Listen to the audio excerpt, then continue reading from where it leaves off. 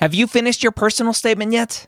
Now's the perfect time to get it professionally reviewed by a medical school HQ expert advisor. We have former directors of admissions, admissions officers, and the like on our small team of amazing people. They have the inside knowledge from reading thousands and thousands and thousands, tens, if not 100,000 personal statements, going through the process and setting up the process for their whole committee. They know exactly what medical schools look for and the common red flags that can get your entire application thrown out. Take advantage of our flash sale right now, going through May 6th, up to 6,000 characters reviewed for just $150. That's a $75 discount on our regular price. Go to editmyps.com. Again, that's editmyps.com.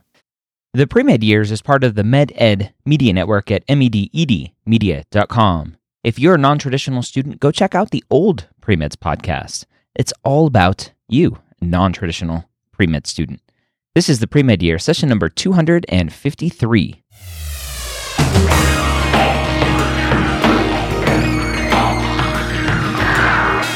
Hello and welcome to the 3-time Academy Award nominated podcast, and always a loser, the Pre-Med Years, where we believe that collaboration, not competition, is key to your success. I'm your host, Dr. Ryan Gray, and in this podcast we share with you stories, encouragement, and information that you need to know to help guide you on your path to becoming a physician. And welcome to the Pre-Med Years. Thank you for taking some time out of your day to join me here today. If you're a non-traditional student, this is going to be a great episode for you. Even as a traditional student, there will be plenty of information that we talk about today for you to learn. I'm excited to talk to Dr. Glenn Cummings, Associate Dean and Director of Health Professions Advising and the Postbaccalaureate Pre-Medical Program at Bryn Mawr, which is right outside of Philadelphia in Pennsylvania. We talk all about the non-traditional path, what students should be looking at when choosing a postbac program, mistakes that students make when applying to postbac programs, and so much more. One quick thing that I want to talk about right now that we didn't get to talk about in the interview is that if you are thinking about applying to postbac programs, there is now, just like there is for medical school, we have AMCAS and ACOMAS and the TMD SAS, there is now a centralized application service for postbac programs. Not every postbac is participating in it yet. So as you're doing your research looking at postbac programs, figure out if they are taking part in postbac CAS, which is what they're calling it, or if you need to individually apply to that postbac program. So just a little aside before we jump in, but that is all I have. So let's go ahead and jump in and say hi to Dr. Cummings. Glenn, thanks for joining me on the Pre-Med Years. You're quite welcome. Pleasure to be here. How does somebody with a PhD in American literature, is that what it is? It is. American literature. How does somebody with a PhD in American literature get involved in the pre-med and then eventually now where you're at postbac world? Well, that's a good question, and I appreciate you having the courage to ask it. I think some people, meet me and then for whatever reason, they avoid the question. But it's an interesting story. I mean, I've been doing this for 17 years now. I've been a pre-health advisor, and I started for two reasons. One, because I wasn't really that happy with the research I'd been doing in graduate school. I mean, it was fine. I enjoyed it, but I knew it wasn't going to be a lifelong career for me to build on that and, get a job as a professor of American Lit. It just wasn't really where I was headed. And two, I really wanted to do the advising piece. I mean, academic advising was something early on I really took to. I had a job just as I was finishing my doctorate at a school that was it had been a nursing college for a long time, and then it was trying really hard to become a liberal arts college, but it was not well funded, and they didn't have any system for academic advising. And I was teaching, a survey of American literature to actually, ironically, I mean, they were older students. They were people who'd gone back to school after raising families and having careers. Some of them were working full time. And not that unlike some postbac students that I work with now, but they had a lot at stake. I mean, they were getting their degrees because they really were motivated to do so. And I started asking them, why are you taking my class? And then that would lead to, why are you majoring in what you decided to major in? And what do you want to do with your degree? And I had a line outside my door very quickly because there was nothing at that college that supported them in that way. And I thought, this is the work that I really want to do. It's not so much the publishing and the research side of things. And so I knew I wanted to do that. And then I was at the University of Virginia at a time where literally the guy who'd done pre-med advising for 20 years left fairly quickly. And I knew the people, and they said, well, do you want to do this on a trial basis and see if you enjoy working with the pre-health contingent? And actually it was pre-law as well. I was the director of pre-professional advising at that point. And I definitely liked the pre-health students the best. And I really took to it. And I mean, that was 2000. So that was 17 years ago. I think you made the smart choice, pre-health over pre-law. Well, I do. Yeah, I mean, there's a certain idealism with the pre-health students that I really took to. Science was not my background. In fact, my worst course in college was biology. Actually, my worst grade. But the wanting to alleviate suffering and the kind of belief in improving people's well-being was something that I think I shared with the students even back then. So. And how long have you been now at Bryn Mawr as their associate dean and director? I've been here 3 years, almost to the day. Yep. And Bryn Mawr is a Postbac program. Define Postbac for a student that hasn't heard of that term before. Sure. Postbac, is short for Post-Baccalaureate. So it's a Postbac program is a program that you do after you get your bachelor's degree or after you finish a college degree. And the pre-medical Postbac programs are ones that really fall into two types. My program is a career changer, or what I sometimes call a start from scratch program, where most of our students have not had the pre-medical requirements. And so they come to our program for 1 year and take the basic sciences they need to be eligible to apply to medical school. And then there's another type for students that have done most, if not all, of the courses in college at the college level, but they didn't do as well as they wanted to, and so they need to take additional science and enhance their record. So we kind of fall into two camps. But Postbac just refers to a program post college, but not graduate school. Correct. Yeah. Right.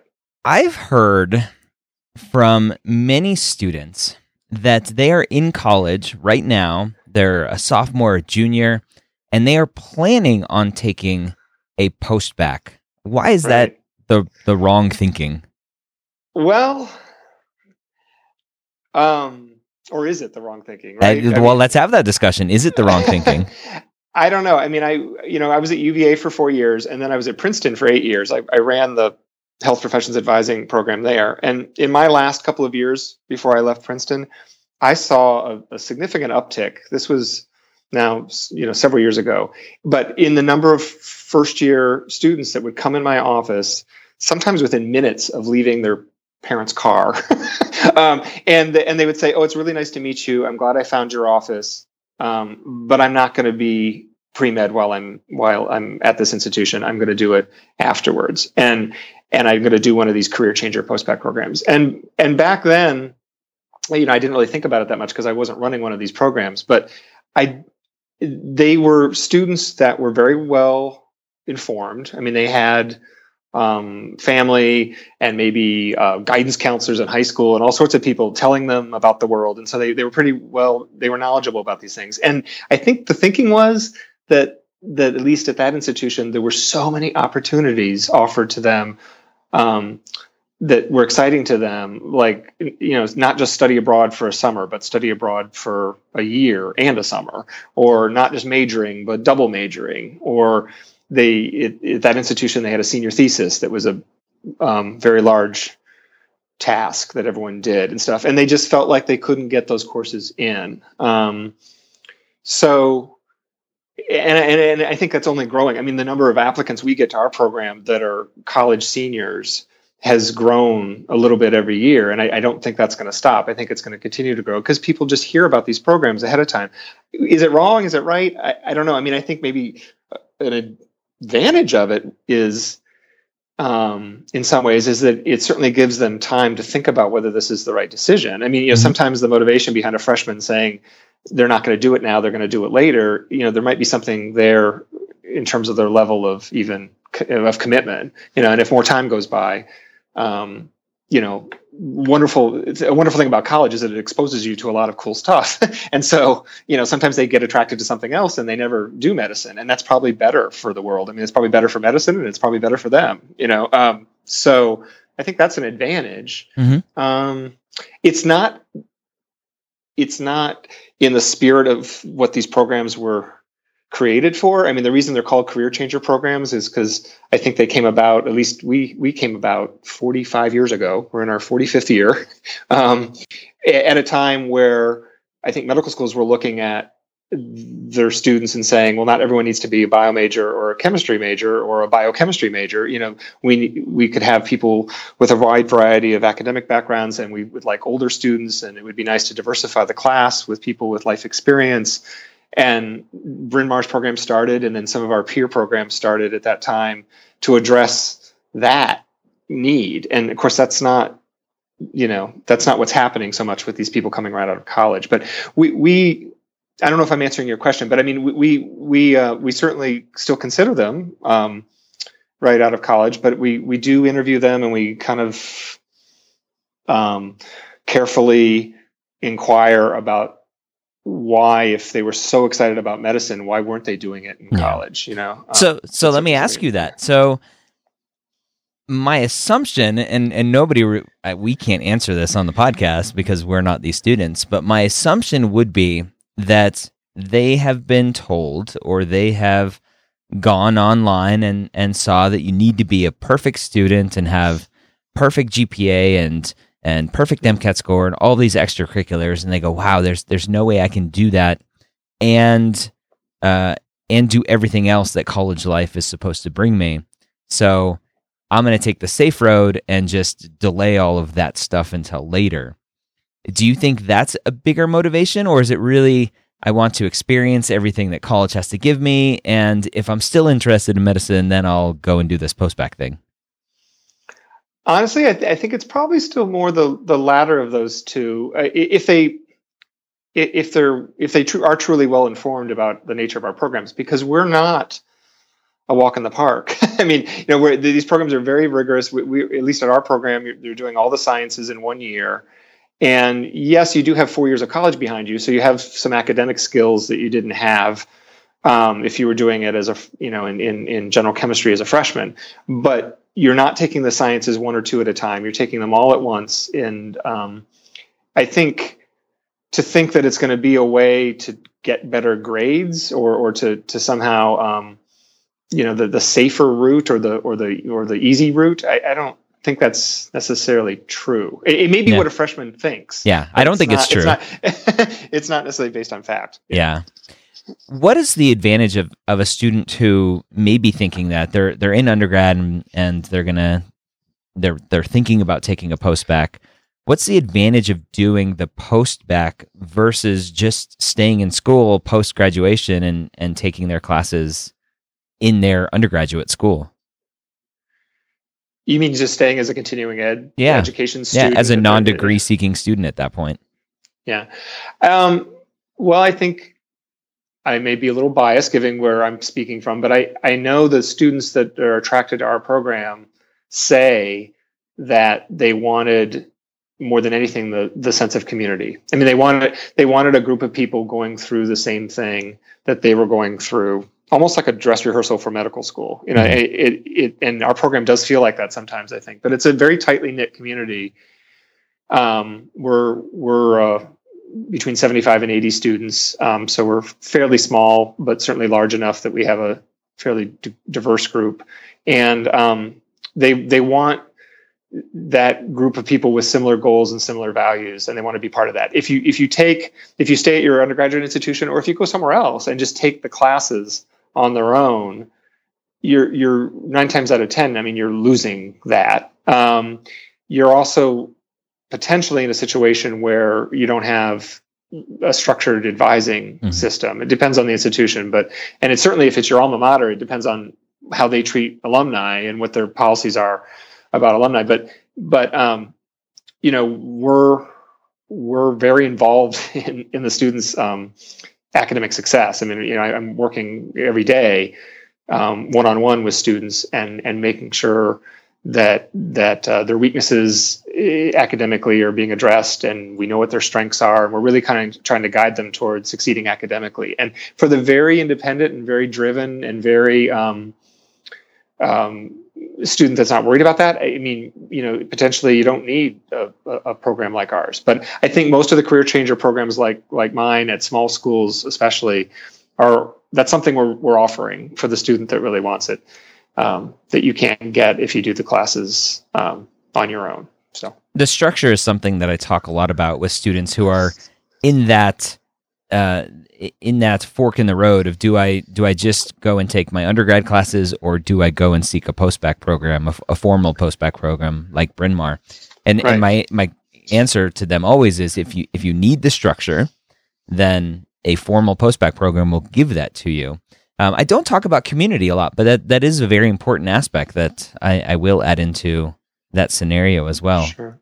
I mean, we have co-curricular things going on during their year here, as well as just the classes. And I think you're paying for that as a student. I mean, the expectation, I think, is that you're going to learn a little bit more about medicine while you're here, that you're going to certainly be involved in the community and service.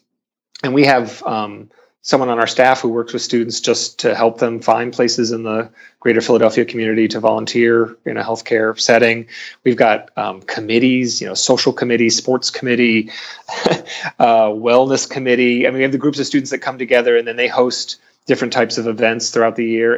And then we have this thing called I don't mean to just talk about my program, but I think most of the other programs have these things as well. We have things called health interest programming, where we bring in speakers from the medical community, or have different types of events centered around issues in healthcare. And so, whether you're playing soccer with your buddies as part of the sports committee, or whether you're going to hear someone talk about integrative medicine, on a Wednesday night, I mean, it just brings people together in ways other than just studying for a test. And so, I mean, that's where the community piece comes into, and it's what I consistently hear from the people who finish the program that they value the most. And I think, correct me if I'm wrong, Ryan, but I think it's what we hope you will have when you get to medical school too, in that first year or two. I mean, Definitely. At least the preclinical years of medical school. Definitely. And I talk about it all the time with the medical school interview. Those interviewers, those admissions committee members, are trying to put together a community of students. And so that's a big part of your interviewing skills, is showing that you can be part of that community. Right. So Bryn Mawr and postbac programs, one of the disadvantages can be cost for some people. It's a big cost to go to a postbac program. But included in that, you talked about kind of everything else that you have going on, is that very structured environment. Does Bryn Mawr, and maybe generically, if you've seen most postbac programs or not a lot, do you guys go out and you go and say, okay, as a student applying to medical school, you need shadowing hours, you need clinical experiences, you need XYZ. Are you building that into the curriculum as well, and helping people find those places to get shadowing and clinical experiences? Well, I wouldn't call it part of our curriculum, but it's something that I am talking about the day they arrive. I mean, literally at orientation, we're talking about the necessity of having that as being part of their typical week. And then we're a program that runs May to May. So they arrive in late May. They arrive at the beginning of the summer, basically. And so then over the summer, like I said, I do have a staff member who works with them to find the place in the community where they want to get some clinical experience in a way that enhances what they've already done. I mean, we have people coming in with a wide variety of that type of experience already under their belt. Some people have very little.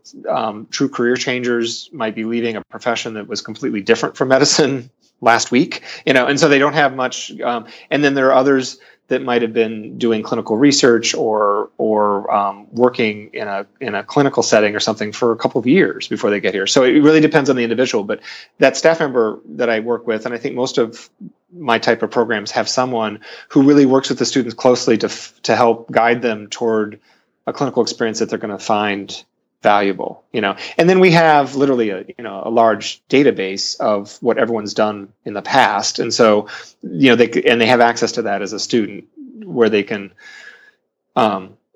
generate ideas about what they might want to do. So we don't have. I mean, I've worked at the college level at a school that had a shadowing program at the local hospital that you could apply for, or something like that. We don't have that, but I think that's mostly because of the wide diversity of people coming in, and how that would only be helpful to some of the class and not all of the class, if that makes sense. When you are applying to Bryn Mawr, my assumption is that when you're looking at potential applicants or potential students to accept, you're trying, just like a medical school is trying, you're trying to figure out number one, who really wants to be a physician and who's going to be successful. How do you evaluate students if they're not coming in with a lot of shadowing and clinical experience, if they're a true career changer? How do you evaluate somebody on their ability to I guess, not just do the curriculum and do it well and get A's, but that that this is what they want to do? Right. I mean, those are kind of two different things, right? I mean, there's the academic ability, which I think we approach in one way, and then there's the familiarity with medicine and their level of motivation, their passion for it. That's something else, and it is a challenge that our admissions committee has when we're looking at applicants. Almost all of the people that come to our program or a program like ours have something in their story, in their background, in their history that did familiarize them with medicine in some way. But it's often not a resume item. Like if they haven't done the volunteering in a hospital or the shadowing of a doctor, they have illness in their family that they've dealt with. They've lost someone close to them, or they've been patients themselves. I mean, some of the most interesting applicants we get are ones that have seen the doctors they want to be like treat them, and then the doctors that they never want to be like treat them. And they have interesting things to say about how they've been treated as a patient, or how their parent has been treated, or someone else. And those can be pretty compelling. I mean, sure, we do get it wrong sometimes. I think like just at the undergraduate level, maybe not nearly as much as at the undergraduate level, but occasionally someone will start our program and say, they won't have had that clinical volunteer experience, and they'll go to our local hospital and they won't enjoy it. I mean, they won't like being around sick people. They won't have realized what they were getting into, but that's pretty rare. I mean, as long as there's something in the application that can actually be quite personal sometimes, but that shows us that that they've been in a setting where people have been taken care of, and they've either been a patient or been around patients. That's enough for us at the stage of the application. Academic ability, of course, is different. I mean, I can talk about that if you want, but the familiarity with medicine and the potential that we see in them to be able to express it. I mean, our program is quite short. It's only 1 year. And before you know it, you're turning around and applying to medical school. So for better or worse, I mean, I'm looking, when people apply to our program, I'm looking at the short term and maybe potential for them to be able to go off to an interview and talk about their motivation well. And so our interview for our program is a big part of the admissions process, and we can learn a lot from sitting down with someone one-on-one and taking what they wrote about in their essay or what they talked about on their application and digging a little deeper and trying to get a sense of how authentic that is, how significant that motivation is, because before you know it, they're going to be doing this exact same thing at a medical school. Yeah. So. A true career changer probably isn't going to have the sciences, right? That's why they're a career changer. That maybe they were right. an attorney or an accountant or whatever. Right. How do you judge them academically, because whether they graduated from college 5 years ago or 10 years ago, they didn't take sciences. And maybe they didn't take sciences because they were never good at it, and so they avoided it. How do you judge that in an application? Well, that's a great question. And I think it's something that maybe your listeners should be aware of when they start thinking about our type of program. I mean, we look, it's a surprise to applicants all the time, but we look at high school transcripts. We look at their high school science grades. So we do go back pretty far. And if it's someone who's been out of college for a long time, then high school, of course, is even, farther back in the rearview mirror. Mm-hmm. But it was the last time where they were in an environment where they did lab work and they had to do science. We also look at standardized test scores. We look at their SATs or their ACT scores, which can surprise people as well sometimes when they learn that that's a requirement.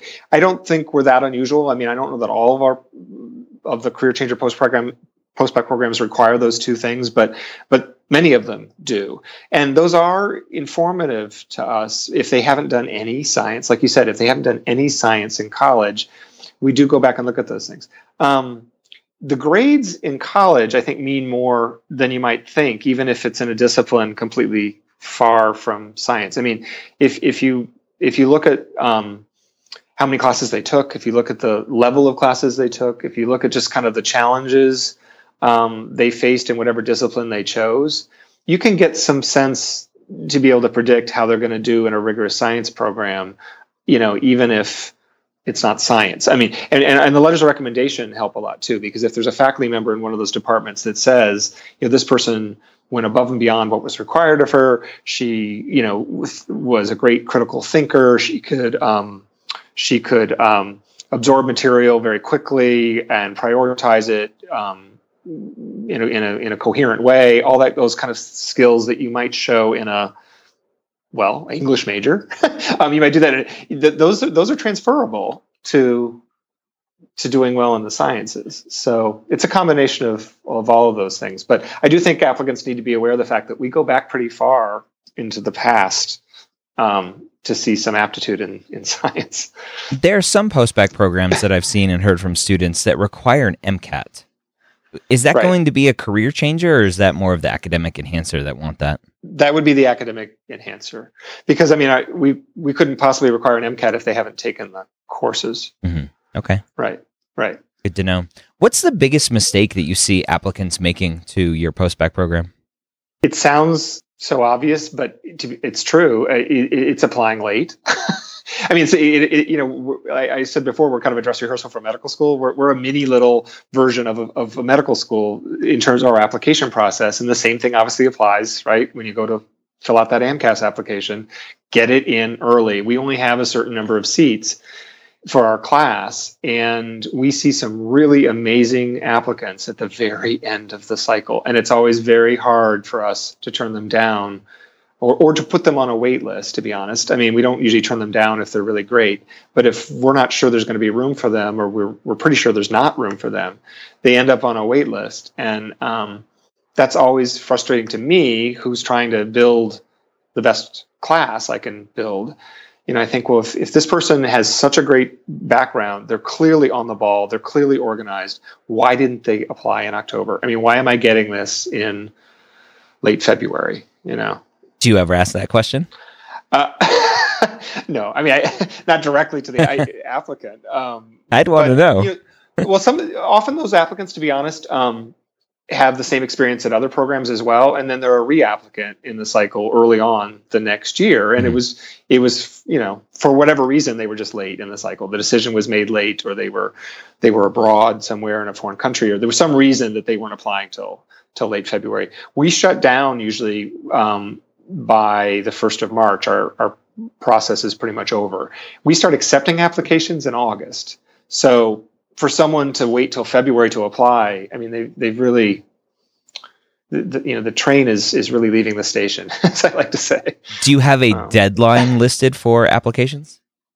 Yeah, it's almost always, it's early February is the actual deadline for applications. But then, of course, we're still making decisions after that. Yeah. So that has always been my biggest contention with the application process for medical school, and now it sounds like for postbac programs as well, is that historically students work off of deadlines. The whole rolling admissions process is brand new to students who are now career changers or those undergrad students applying directly to medical school. And they see the deadline and they go, okay, if my stuff is in by then, I'm good. Because that's what college is like. And then they hear, what do you mean rolling? What's rolling admissions? So I wish we changed the language in the admissions world to get rid of that deadline. I think it's a great point. Yeah, I think that's great. It's not only just the way it worked in college, but for people who've been out in the working world, they have deadlines as well. But deadlines are deadlines. You have a article you're writing for the newspaper. It's due by midnight. You get it done. You're fine. No one says you should have done it 2 months ago. Yeah. I think changing the language would be a great idea. The way we talk about it. That's probably the most common thing. Interviews would be the other thing. I mentioned it before that it's important to us in this process, and you can do them on Skype if you can't get to Philadelphia, and that's fine. And we don't penalize anyone for doing a Skype interview. But whether it's Skype or in person, there needs to be some real thought put into what they want to communicate in 30 or 40 minutes. That's all we have for an interview with an individual. And I think that's probably the second most common, I guess it's a mistake or weak spot that we see in applications is when they come in and they're just not well prepared. They don't listen very well. They do they do all the talking and don't stop to breathe. Or they give us just one word answers and make the interviewer work incredibly hard. I mean, and that's an interpersonal skill thing that are, to be honest, our more mature career changers don't really have a problem with. I mean, they've been out in the world and had to do that in a professional setting, but sometimes the younger students really struggle with that. Well, good thing I wrote a book all about the interview. Yes. that was a segue. For the career changers, one of the things that I see a lot with students who are coming from that professional world is that they treat the medical school interview like a job interview, and it just comes off a little bit differently. How do you experience the career changers in that respect? Well, I think it depends a little bit on what profession they were in, right? Because I think it's different in different settings. But yeah, the like I said, generally I think they do very well in the interview because of their maturity and their comfort level talking about themselves. But the mistake that some of them do make, and it maybe comes out of the business world, I think more than anywhere else, is that they dominate too much. I mean, whether they talk too much or not, they strong arm the conversation in the direction they want it to go in a way. It's nice to have some goals, right? And you probably say that in your book. I haven't finished your book, by the way. I'm about halfway through it. But I'm sure they should have some goals about what they want to communicate about themselves over the course of the interview. But they're too tightly attached to those goals, and they leadership is nice, but over leading can be a real problem. And if you're thinking about someone and how they're going to treat a patient someday, or how they're going to interact with medical staff and especially patients, you don't want someone too assertive, overly assertive, I think. Yeah. I think that's always the biggest take home for somebody as they're preparing for their interviews and thinking about it is you're being judged. I'm picturing you and Glenn is picturing you treating his mom and treating his son or daughter or whatever. You as a physician, how well are you communicating in that clinical setting? That's how you're being judged. So I like how you said that. Yeah, exactly. So I like, but just real quickly too, the part I do like about your book, Ryan, let me just say this, was how you've emphasized the being positive part in the interview. Another thing that career changers sometimes do in the interview is they go through the professions they've tried and explain why it wasn't right for them. Yeah. So, and it's not just in the interview, but it can be in the essay often as well. I thought I might have been pre-med early on. I decided not to. I graduated. I went into finance. And then I considered law school. So the reasons I don't like finance and the reasons I don't like law are X, Y, and Z. And what it ends up it's the journey they went on. Yeah. But it's negative. I mean, it's all negative, and it comes out at the end like medicine just was the default that they arrived at. So here I am. I don't have anything negative to say about medicine yet, but I will someday. Right. Exactly. I mean, is that the kind of person that you want in the profession? So be careful. Yeah. About that. Awesome. Well, thank you for that feedback. Bryn Mawr and a lot of postbac programs, I'm assuming Bryn Mawr, have linkage with medical schools. Explain what that linkage is, and if a student is evaluating postbac programs, should they be overly concerned if a postbac program doesn't have official linkage with a medical school? I don't think they should be overly concerned. No, I mean, we have a lot, and we have 18 linkages, and I think it's probably at the top end of in terms of quantity.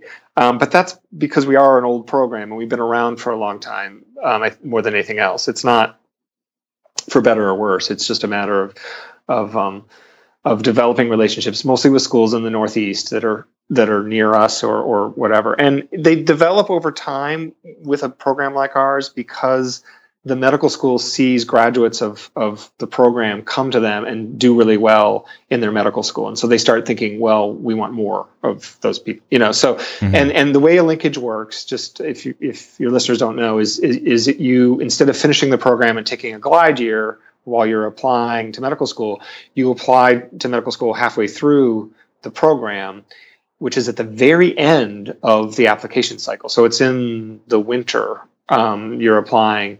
And if you're conditionally accepted, then you finish the programs. If you finish the program strong, then that conditional acceptance turns into a real acceptance and you can start med school that summer. And there's some obviously nice things about that. It saves a year of your life potentially if there's nothing else that you really wanted to do with your year. Some of them waive the MCAT, which is obviously attractive to people. That is not a reason to try to link just to avoid the MCAT. I mean, I always tell students that they've got plenty of tests later on. I mean, your boards being the big one, right? So you're not getting out of standardized testing for the rest of your life. But it is a nice thing. I mean, it is attractive. But that's how it works. Those are advantages. They are asking you to commit to one school in a very, very short period of time. So, you arrive at our program and within months, you're choosing one school at the exclusion of all the other 140 some medical schools in the country that is the best fit for you, and then trying to make an argument that that's where you belong. And that's a really tall order for a lot of students. And so, if you were a postbac in a program that didn't have linkages, I wouldn't worry about it. I mean, if you do well academically in the program and have the transcript to show and the extracurricular experiences to show, you're going to be a great applicant, and you're not going to have to make such a. It's a tough decision to make without a complete picture. If you apply the normal way, and let's say you apply to 15 schools and you get interviews and you travel around the country, you're going to look back on that 10, 20 years from now, knowing that you really, cast a wide net and really explored all your options. It's hard for someone who successfully links to ever really know that. I mean, there are definitely advantages to it, and that's why it's a popular thing. But one of the disadvantages is the choice of school and how well you really know you belong in one place. Why should somebody be looking at Bryn Mawr for a postbac? I think I've gone over some of the things about the program that I like. I'm obviously partial, but that I think are our strengths. I think the thing I'd like to add maybe would be the students. I mean, I am in a position where I get to select some of the really people with some really amazing experiences and a lot to bring to the table. I mean, we have people who just have done some incredible things between college and coming to our program, or even in college. I mean, whether it's been, we've had people in the arts, we've had certainly people with high levels of command in the military, we've had people who've worked in the government, and the diversity of the students when they come to our program and are all here together is a reason that I would choose Bryn Mawr. That and just the collaborative learning environment. I mean, it is an environment where the basic sciences are taught in a way that's very as interactive as introductory science can be, right? I mean, there's an element of you having to sit in a lecture hall and absorb a lot of material, but our faculty, because we're a small liberal arts college, our faculty are very invested in breaking the students into groups and working collaboratively as much as possible. And so, I mean, those would be probably the two things I'd want to add to what I've already said. For the student or not student, for the listener who is sitting in their day job right now, dreaming of being a doctor, changing careers, what's the first thing he or she should do to start looking at and start the process of getting into a career changer postbac? Get out there and get that clinical experience. And it's, you hear this a lot. And as we said, there are some people who come to the program with very little of that. But if you're doing it, if you're maximizing the way you want to do it or optimizing the way you want to do it, it would be creating some time in your week. If it's Saturday morning for 3 hours, if you have some crazy job on Wall Street and you're working, 70-hour weeks or something, you've got to prioritize just enough to get 3 hours of time every week to get into a hospital setting and do some sort of clinical volunteering or shadowing, either one. I mean, I like both, but I think the volunteering, being of use at the hospital or clinic, as long as it involves patient contact, as long as being of use doesn't just mean being isolated from the patients. But if you're, it is I think probably the best way you can start, at least, to figure out if that's the environment you want to be in. Shadowing also, obviously, intellectually, it's interesting. You get to see interesting stuff. You get to meet people in the profession. But I find the students that have when they apply to our program have not literally deferred, but they've deferred the decision to apply 1 year after the next, and they're 27 years old, and they say, well, actually, I thought about doing these programs when I was 23, but my job was just such that I couldn't possibly catch my breath and explore medicine. I understand that to some degree, but when I see it year after year after year, I think, at some point you just need to do it. If it means 3 hours less of sleep a week, then make it happen. It's not like you're going to get a lot of sleep later anyway, right? So, right. I mean, but that's the thing that they should start doing. I mean, conversations with doctors, parents of your friends, all that kind of stuff. That's all very interesting. Going online is interesting, but I think the actual practical experience in a healthcare setting is the best way to start. Yeah. Any last words of encouragement for that person sitting in the cubicle, worried about making that leap and changing everything they know?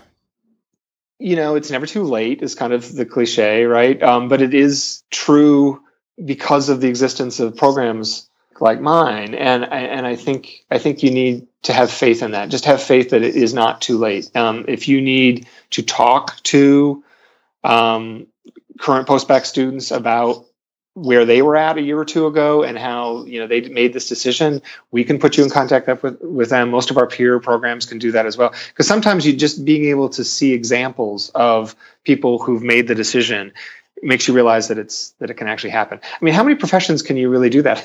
I mean, granted, medicine is unusual in the sense that we have these requirements, these courses you have to take to even go to the training that you get. I mean, we're a little unique in that regard, but I think in some careers you might say it is too late, at a certain age or a certain stage. But I think with our Career Changer Postbac programs, it's really not too late. And there's this sense when you're an undergraduate around friends that might be pre-med that, not to use this metaphor again, but it is true that the train is leaving the station, that like everyone's pre-med, they're all going. I graduated from college. I wasn't on that train. I missed it. And there's another one coming along. I mean, and I think making sure that gets communicated is really important. We have a lot of examples, just for you to know, of profiles of current postbac students on our website, and I think a lot of our other programs do too as well. So if you are that person sitting in an office thinking, "Oh, I can't do that," or there's no one out there like me, just seeing the profiles of those individuals, I think, would motivate them a little bit.